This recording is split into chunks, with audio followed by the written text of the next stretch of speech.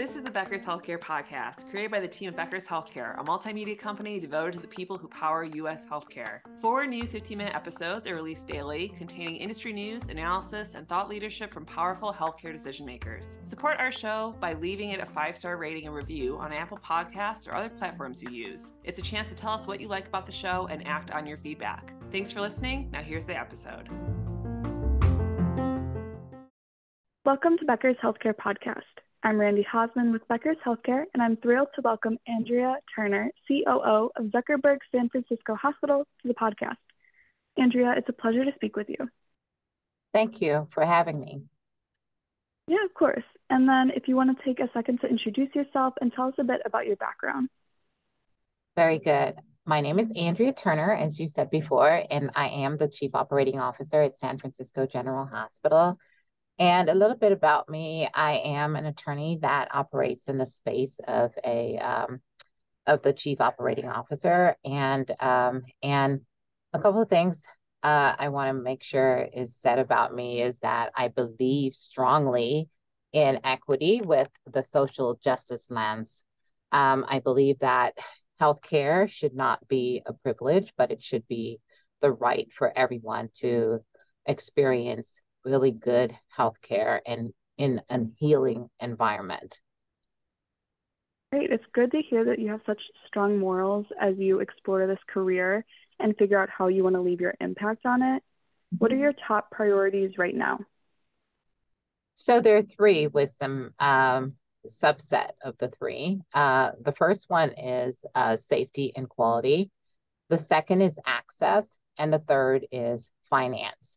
And when I think about safety and quality, what comes to mind is hiring and workplace violence prevention, making sure that everyone is secure on the campus, and of course, patient safety and the experience of the patient. When I think about access, I'm thinking more around throughput and turnaround times, and of course, diversity, equity, and inclusion.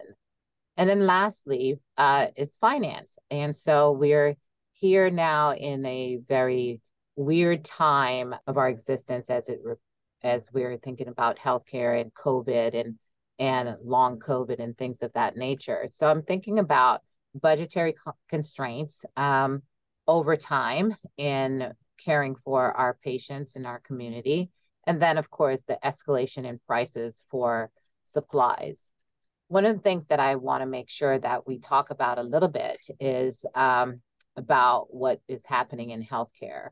So healthcare is facing in unprecedented times with a challenging future ahead.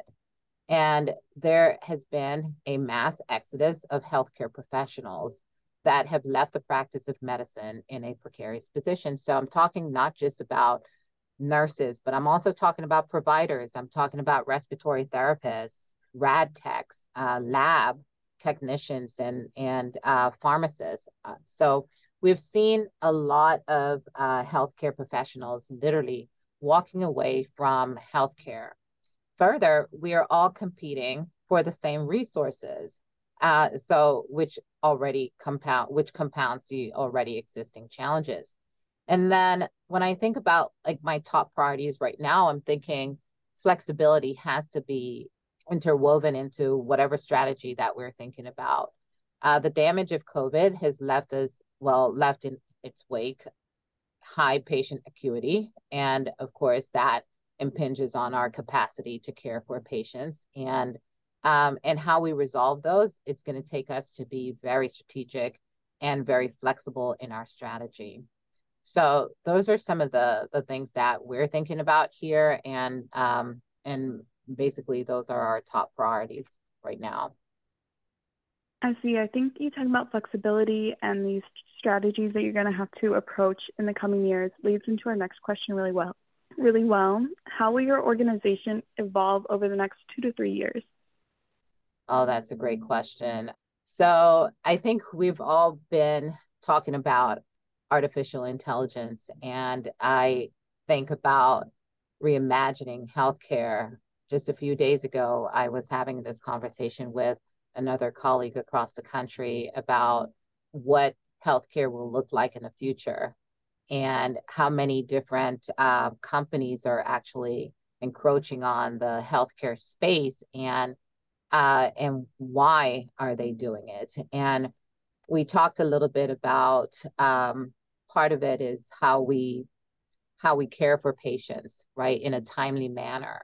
So we will have to reimagine healthcare and look at how AI is evolving and how it can assist in the support of everyone in their needs, morally, ethically, and equitably. Additionally, I think about flow and throughput that I mentioned earlier, and I think that is a very significant part of what we need to do better in healthcare.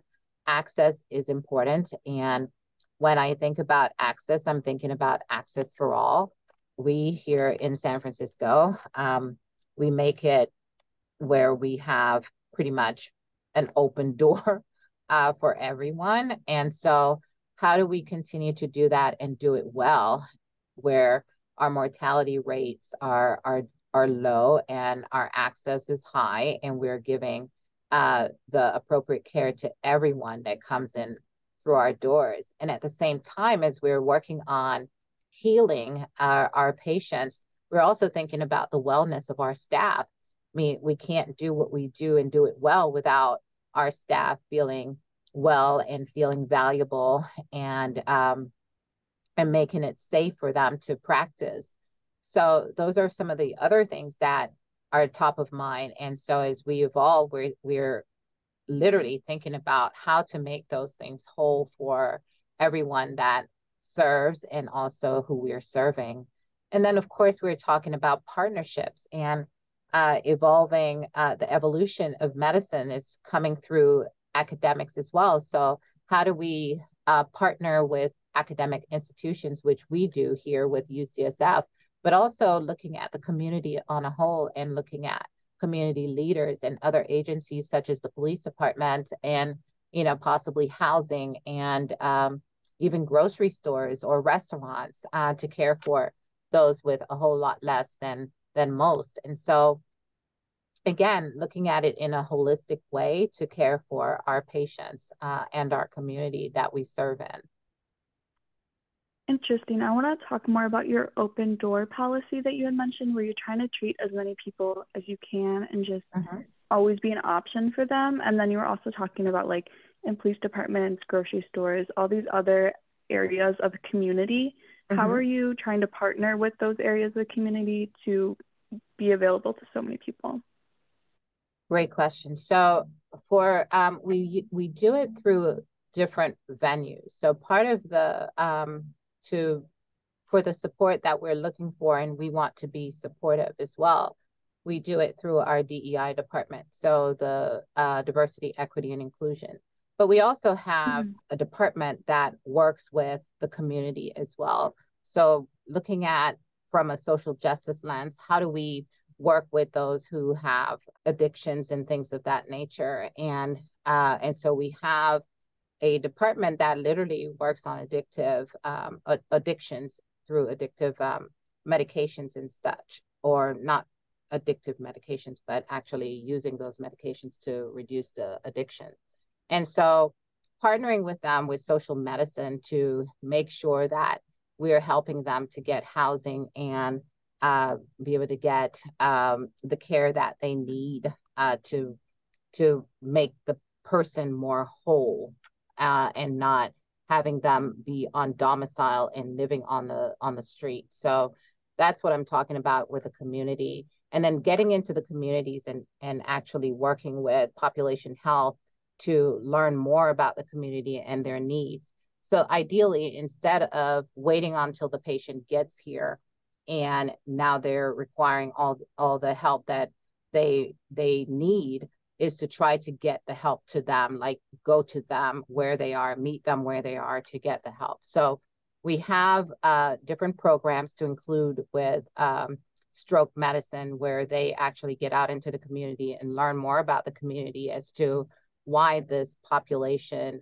that we see are actually experiencing more strokes than other populations. So we work to get into those communities. So we're very intentional At our hospital, we're data driven, so we are a lean organization. So we use data basically to drive our responses and our strategies, and all the countermeasures. So for us is to work with those communities. Also, we're trauma level 1 center, and a lot of the patients that come through a trauma center is actually gunshot victims and such. And so how do we work with the police department and getting to know our communities in a way where that we can be more of a solution before, a proactive solution before it comes down to us saving a child's life because they were hit with a bullet that has ripped their body apart or whatever. And so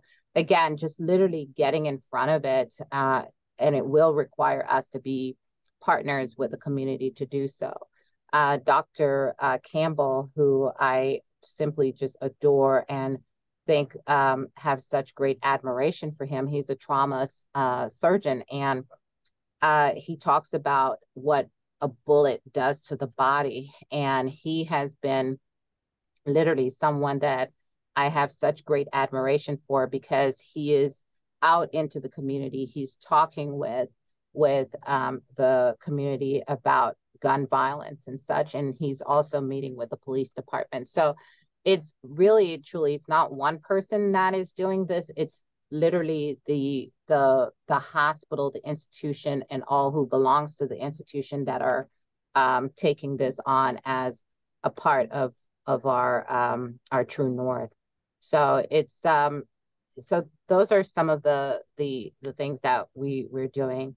Additionally, there are areas of our city and county that is unfortunately food desert. So looking at grocery stores and making sure, helping that conversation to move a little bit faster in the direction of getting healthy foods into different communities of color especially. And so we are very intentional. We are partnered with UCSF, their DEIB department as well, and then making it a true partnership where we're aligning our efforts to meet the community where they are.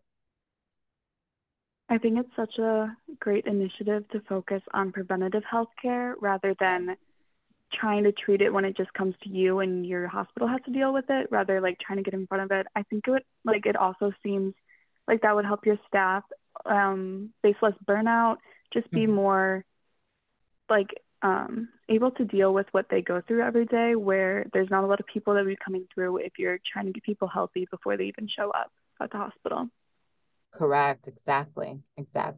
And many of these initiatives have actually started by staff members, actually taking it on. I can think of one person who, like I mentioned about the strokes, she was looking at the data around strokes and looking at the subset of each population that was presenting with strokes and the different types of strokes. And she literally talked about what she wanted to do, and we supported it, and she was able to go into the community and work with that community and hand out blood pressure cuffs and show them how to use it and things of that nature. So a lot of these initiatives are actually coming from within our staff members, noticing that this is an area where using the data, it's so overt that these are things that need to be done to proactively heal our community and make our community a little bit more healthier than it is. That's amazing. I'm glad that you can talk so candidly about your teammates, like your team members, your staff, like Dr. Campbell by name, this person who has been helping with all this data that she's looking at for strokes and trying to prevent healthcare with that. And it just shows like what kind of culture there is at your hospital, where you're taking ideas from everyone, and in turn that'll also help with your mission, health equity, where you're trying to like help so many people. Yes. And her name is Sarah Cole. I don't think she'd mind me actually stating who she is. She has been a remarkable partner, and and just someone that is exceptionally passionate about the work to mitigate strokes. So I am happy to state her name boldly. She is definitely someone that is a star for us at our institution. And then going along with this theme of your team, what's one change that you've made or with your whole team that has made a huge result? Wow, there's so many, but I didn't talk a lot about security and workplace violence prevention. And that has been something that I think when I think about my staff and the patients, I think about ensuring that we have a safe campus for our staff to come in to do the work and for our patients to come and be healed. And so the effort that has been put in to making our campus safe, I would say that is one area that I was so concerned about and still is. But I remember 2 years ago learning about the amount of workplace violence that was actually happening. And workplace violence could be defined as assaults, verbal assaults, as well as physical assaults. And arguably, physical assaults are something that is so traumatic, but so is verbal assaults, right? When someone is telling you they're going to do X, Y, or Z to you, and these are patients that you're working to care for. And so I decided to take a more focused look at the physical assaults that were happening and learning that many of my team members on campus were getting assaulted physically with someone punching or kicking them in the face or in the gut or slapping them in the face or spitting on them.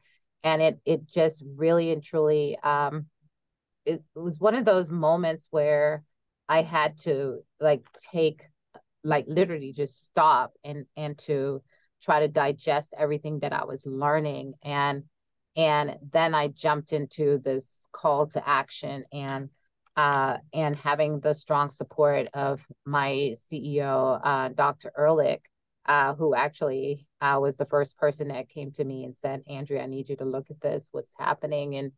And so getting the people to support a governance council that we were able to come together in a short space of time and start to look at physical assaults, particularly in two areas, the ED, and we have a psychiatric emergency department, and looking at those two areas and realizing how these staff members are coming in every day, not knowing what to expect, that this is a day that they could be spat on, or this is a day they could be punched in the ear or in the face or whatever. And they showed up every day with that being said. And so working side by side with them, enlisting our Kaizen promotion office to gather some data for us and to share with us where we need to focus on, what shift we needed to focus on, and learning about what interventions that we could do in the moment, and then what we could plan on doing and strategizing in that way. We were able to move the needle from having 2 assaults per day to, in some cases, none at all per month, and looking at the way that the staff, you could see the bright light in their faces now, and they were a part of all those countermeasures that came about. We just needed to understand it and support the countermeasures. And so by doing so, we've seen just extraordinary results from that. And one of the things that I will say that warms my heart is to know that we have team members that are so committed to coming here and serving the patient population that we serve. So by doing the work, it was evident to me that we have such a resilient staff, and we have patients that are really in need of our help in so many different ways. And so doing that, I would say that's one of the changes that we've made here, that I feel strongly that by doing the fact that we were able to do this, we can do anything. I mean, there's so many other things that we're exceptionally proud of.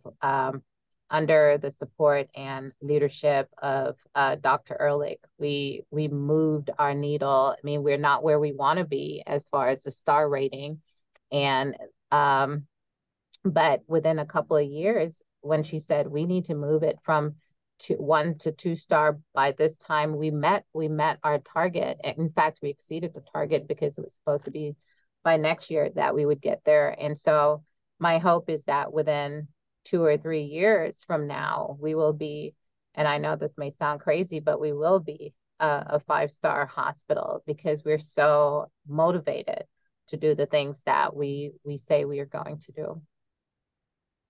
Yeah, it's great to hear, and definitely speaking about these goals, making it just a goal for everyone at the hospital rather than just the C-suite for people to focus on. And again, how you're including so many people across your hospital into all of your initiatives rather than going from the top down, just saying, we need to hit this, let's do it. You're giving good points of like, here's how we're going to do it, and we need your help as well. Correct. And as I said before, many of the initiatives actually do come from our staff and the frontline staff.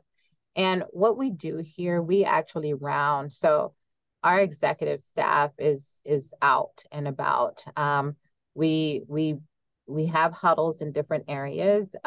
It's called the daily management system. And so we go to the DMS boards across our hospital, and we learn from our teams, like, what are they focused on? We're learning from each area, where are their challenges and opportunities, and what are their achievements. So we learn about our departments in our organization by going to the GIMBA and learning from each person that is associated with that department, what areas of focus we need to be paying attention to. And that also helps us when we're looking at doing our strategies or our organization strategies as to what we need to focus on. So it is, you're absolutely right. We work together, and that includes our UCSF partners.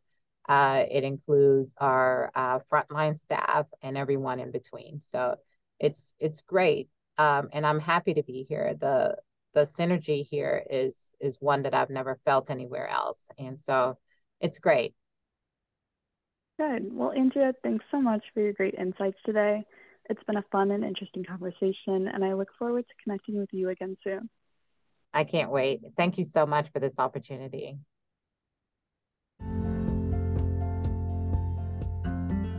It's so important for leaders at the top of organizations to keep learning, stay sharp, grow their networks.